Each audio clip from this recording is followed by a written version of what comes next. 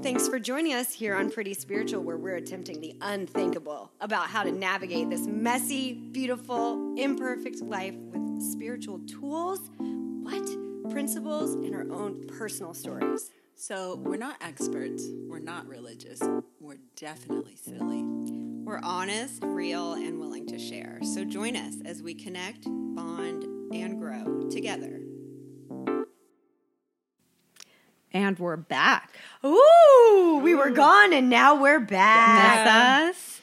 Welcome to Pretty Spiritual. We're so glad you're joining us today. Today we're going to talk about craving. Delicious. Oh, God. I love this topic and I hate it. And for better or for worse, it's something I have a lot of experience with. So I'm going to take it back for a second here to the Four Noble Truths, which are one of the most basic fundamental teachings of Buddhism. So they go like this. The first one is there is suffering, which means if you're alive, you will experience suffering. The second one is the cause of suffering is craving / ignorance. Mm-hmm. And the third is that freedom from suffering is possible. And the fourth noble truth is that, this is unfortunate, the path to freedom is spiritual / an inside job. And long, hard work. So literally how the last one goes is that the path to freedom is the Eightfold Path, which has to do with right views, intention, speech, action, livelihood, effort, mindfulness, and concentration. So just an easy thing you can accomplish. It's so simple. In Don't you have hours. It already? Oh, yes. But so, okay, we're talking about craving, and if the cause of suffering is this craving, this desire for something or ignorance about reality, the nature of stuff, how can we relate wisely to craving so that it doesn't get us stuck in this cycle of suffering? And, I think as ex-problem drinkers, we have kind of a unique experience with craving. I also want to just throw this one in there because I think it's like a wink from the universe that literally the way that craving is translated from Sanskrit, the word is thirst. Ooh, so I relate. Yeah. Thirsty. Yeah, we're thirsty for something. Annie, do you want to let us know what craving is like for you? Yes, and I do want to comment that all of us have at least 2 drinks, so I think the topic of thirst is true, yeah. Totally relevant. I love this topic, and when I knew we were going to talk about it, I was thinking the word craving feels kind of sneaky and slippery to me. For me, craving, I think of it as wanting something, but then in the context of the word and how we're thinking about it for this episode, I think of it as wanting something that is like a urge to do or consume something in a way that's going to hurt me or other people. For me, as someone who was, when I was a drinker, craving meant just no resistance. So if I had a craving for a drink, especially in the morning, I would just do it. Get it in me. Yeah, get it in my belly. I was totally hedonistic. I did whatever I thought that I wanted to and whatever I thought was going to be fun. And so on this spiritual journey, and I think this can relate across all mediums. So if you're listening and you haven't struggled with alcohol or any other substances, I think this relates to being hooked on a person or an activity like shopping or spending money or who does that? Yeah, over exercising, whatever it is that the more I had this total lack of discipline and I kind of just gave in to myself, the lower my sense of integrity and the lower my self-esteem became. So basically, the more I did the thing that I thought I wanted to do, the lower my self-esteem was, and the more I had to do the thing that was hurting me as a way to make myself feel better. So I haven't drank since 2011, but I definitely have had cravings since then, and most of them aren't for alcohol, but it'll be for some kind of escape from a situation that I find uncomfortable or intolerable. So usually for me, if I have a craving, it means that I'm somehow in a mental or physical situation that somewhere inside me, I'm like, not okay, gotta fix it. And then this craving will come up and it's like my Annie solution to making myself feel better. And it's usually pretty low hanging fruit. And by low hanging, I mean off the tree and kind of rotting. In the gutter. Yum. Yummo. Put that in a salad. So but after alcohol, it was like maybe it was texting an ex before I was married. Don't worry, wife, I don't do that anymore. eating a bowl of brownie mix raw. I was super into that. I one. love that you like that, gross. Oh, God, I used to eat that in the it powder up. form. I know. My boyfriend at the time was really God. grossed out. He was like, Wow. Yeah. No shame. So then once I come up with my solution, which is my craving to my problem, aka life at that moment, I usually felt powerless to not follow through with it. Like once the idea came, I just was kind of surrendered to, well, we're going to carry through with whatever madcap plan this is. And as I have had more spiritual tools given to me, I've kind of learned that a craving isn't a fact and I'm not actually powerless to my desires. And it kind of depends on my emotional and mental and spiritual state, like how subject I am to having to give into that idea or that craving or that auto response. So if I do have a rare craving for a drink now, I pray, because for me, this is like life and death stuff. But if I have a craving for a bowl of brownie mix, I'm like, oh, I can also pray. But also it's just this kind of checking in to see like, what is this desire to check out about? So as I get more connected with my heart and my body, like as those pieces kind of come together, my cravings are still present, but they're a little bit sneakier. So that's what's on my mind. That's a little bit murky. It's kind of murky like a bowl of brownie mix. Oh, perfect. Thank you. That was amazing. Lindsay, how about you? What's craving like for you? Oh, craving. Oh, you're An ode to craving. An ode to craving. Oh, craving. Your ever-presence exhausts me. Oh, craving. Let me count the ways. Oh, yeah, I seriously did that. This is an ode to craving. Amazing. My obvious physical cravings are like the sweet to combat the sours.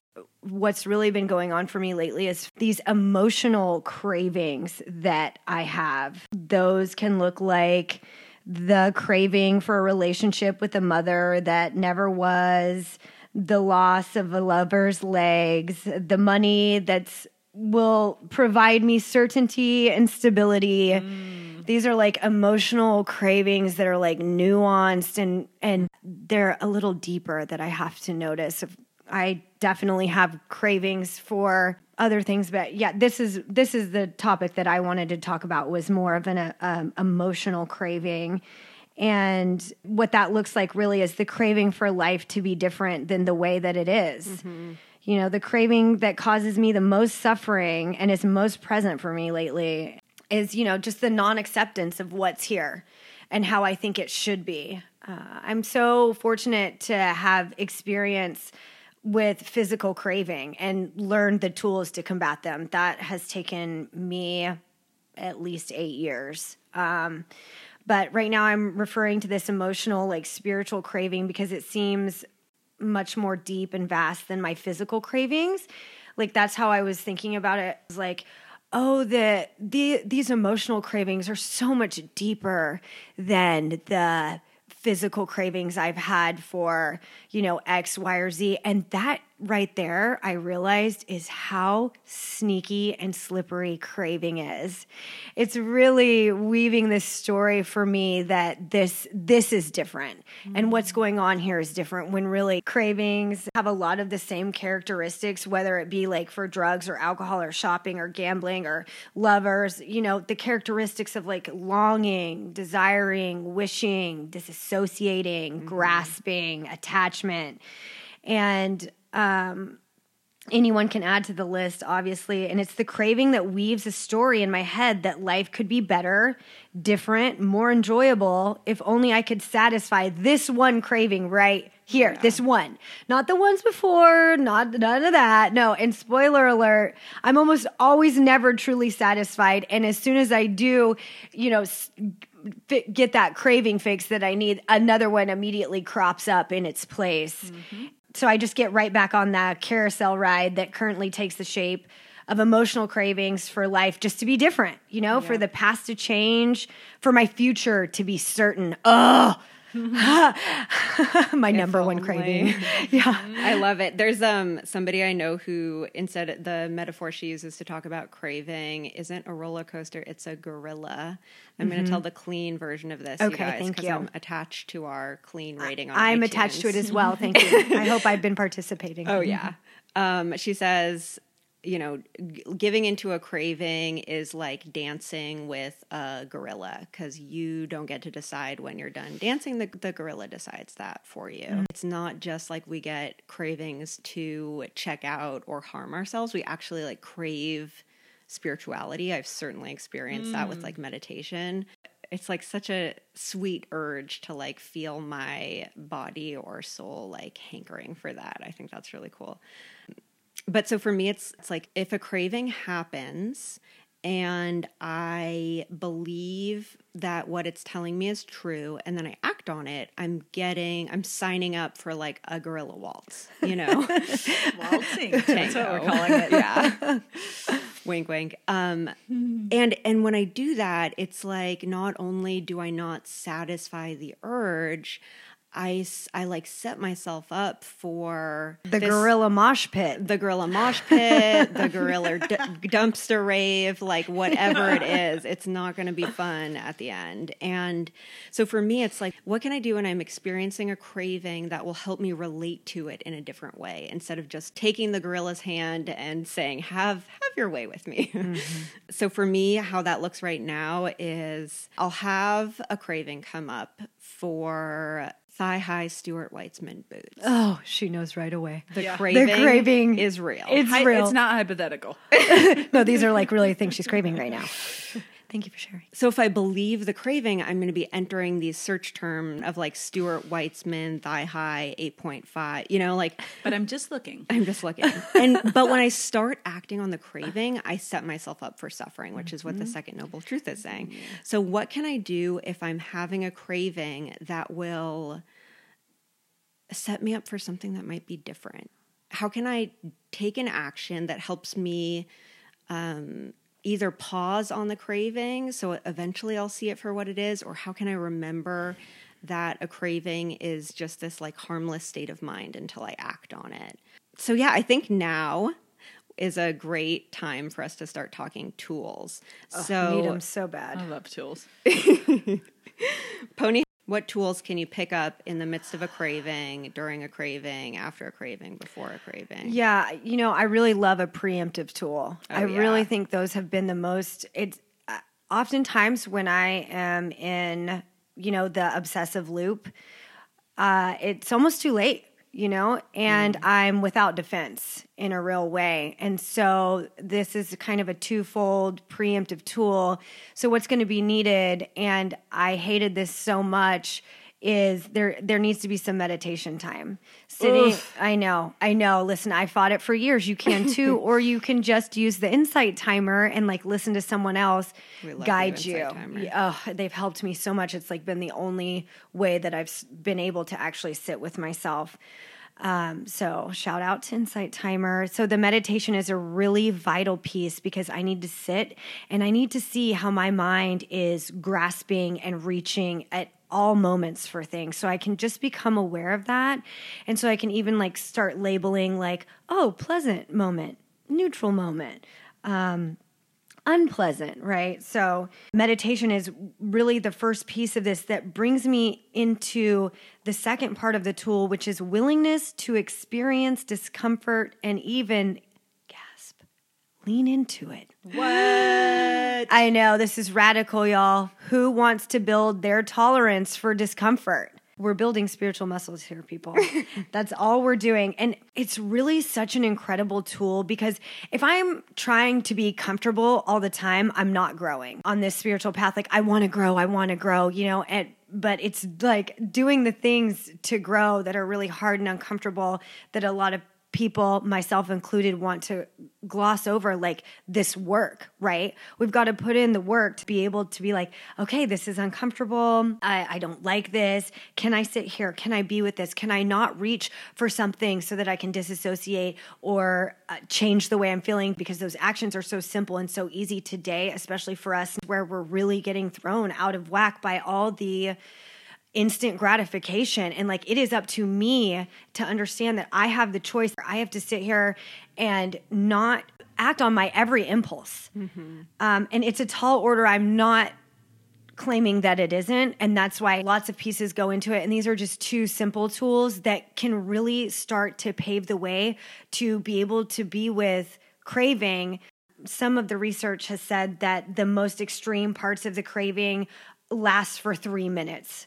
You know, if you call a friend, I'm so into having spiritual friendies. You know, that's why we're here doing this together. It's what has completely helped me, whether it be body image stuff or like having a craving, texting my besties or my resources or my people who are on the same journey have been able to pull me out of that so that I can take that moment to realize that I'm in discomfort or this is unpleasant. And what are some things that I could do that would actually feed me instead of harm me? It's such a revelation when you realize you don't have to act on your thoughts. Ugh. Like, do wow. I not? I love what Ella was saying about craving. Also, what if we can switch it to this more positive idea of craving things that nurture us, which I think is what we're doing right now and what I try to do in my daily life. But kind of in the context of this show, when I was thinking about craving, I was thinking of, usually for me, a craving is a thing that happens, like I said, where I want a solution. And like Lindsay was talking about, of wanting to get out of whatever my situation is, like emotional state or my thoughts. And so if I've gotten to that point, I've already depleted all my resources, usually. So like the things that are there that kind of keep me through my day, they have been tapped out. And so I'm just like, again, like that low hanging fruit, I'm grabbing for stuff that's going to make me feel good. So a simple tool, the acronym HALT, which is hungry, angry, lonely, and tired. So a lot of it is just identifying if I feel one of those things. So when I get in that state, I could be, emotional, I'm tired, or I haven't fed myself properly. I'm like a little baby that needs some help. And I would get mad if someone might suggest that I need a nap. But if I can just kind of like, rude, if I could just say, oh, you know what? I didn't get any sleep last night, or wait, I forgot to have lunch. And then I can just do some really simple things to take care of myself. And that can kind of help curb some of the more drastic solutions that I might come up with. And then the other one is prayer. So for me, that's really helpful because it's this like connection with something that's inside of me and outside of me. And it gives me some resources, right? And I don't know what it is. I don't know what I'm talking to, but I just know that when I am praying and meditating in my life, there's a power source that I don't have in my own little Annie world by myself. And I love that Lindsay talked about meditation, and starting my day with that is so helpful. But if I'm out and like I've been talking to too many people all day and I'm running around, and then all of a sudden I'm driving home and I'll have this idea, I'm like, I should really stop at the corner store and buy probably like 8 bags of gummy sour worms and taste all of them, eat them all. And so I'll have, I'm just going to taste There's them. no tasting going on. Straight down the gullet. Yeah. Okay. Look. So if I have that thought, like maybe I'll have the space to be like, oh, I'm hungry, angry, lonely, or tired. Like I'm hitting some of these things. And then that's where I can pray and I can just pause and say, you know what? I am so tired. Higher power, God, goddess, universe, great spirit, just kind of carry me home. Like, please carry me home. Help me take care of myself, because I need help that isn't my own mind. And for me, prayer can be a really useful tool for that. I love how we get to talk about this and all borrow each other's tools. Yeah. I'll certainly be borrowing from you guys because this craving thing is like very alive and real in my life moment to moment. So, I'll get this thought that comes out of somewhere like, I need this, whatever it is, designer such and such, or vintage turquoise squash blossom, fill in the blank. And like Annie was saying, if I'm depleted, I'm really like laying myself open to believing these cravings that come up because I don't have any resources left to really look at what's going on underneath. I'm like, why can't I just want a freaking squash blossom? Like I want to argue with it. It's so good. For me, there are 2 ways that I can like really get through a craving. One is if I have the grace of awareness in the moment of like, oh my God, I'm in a craving. And if I have that, I can I get this perspective that's big enough for me to zoom out from the urgency right now and not do something about it. And the other one is pause. And so oftentimes what happens is, so I want to buy something, I have this urge, I have this craving, and what action can I take right now that isn't buying the thing that might help me remember that I'm having a craving? So like it might get me to awareness eventually, but right now I just need to make some space to not wank at the gorilla, like to not sign up for that. Come here, big boy. It'll be different this time. If I'm going to wake up from the trance of a craving, first I just need to open up some space, and I can do that by reaching out to other people like Lindsay was talking about. I can do that by praying, meditating. I really just need to invite something else in. I just need a substitute for right now. Mm-hmm. And sometimes it's good enough for me to watch puppy videos when I want to download the eBay app. Like sometimes it's not this noble spiritual act. Sometimes it's just punting the craving. If I don't hit on the gorilla, then I'm not going to go dancing. And that works well enough for right now. If you guys have your own gorilla dancing stories you want to tell us about, we want to hear them. You can reach out to us at prettyspiritualpodcast@gmail.com. That's our email. We would love to hear from you. All different ways. Check us out on Instagram, Pretty Spiritual Podcast. And Twitter. But definitely check us out on Insight Timer. Get a little, 3-minute meditation going. They have so many amazing ones. So much. Maybe go rate and review us over there. Lindsay, not to put you on the spot or anything. Done and done. What are we going to be talking about next time? I had a feeling it was coming right back around to that. I'm glad I prepared. Under the bus she goes. So I was thinking that next week we would talk about self-love. Oh, yeah. I love it. What? Yeah. How? Yes. Oh, my Yes. God. I don't know how it's going to go. I can't wait to find out. That's right. See you guys next week. Bye. Bye.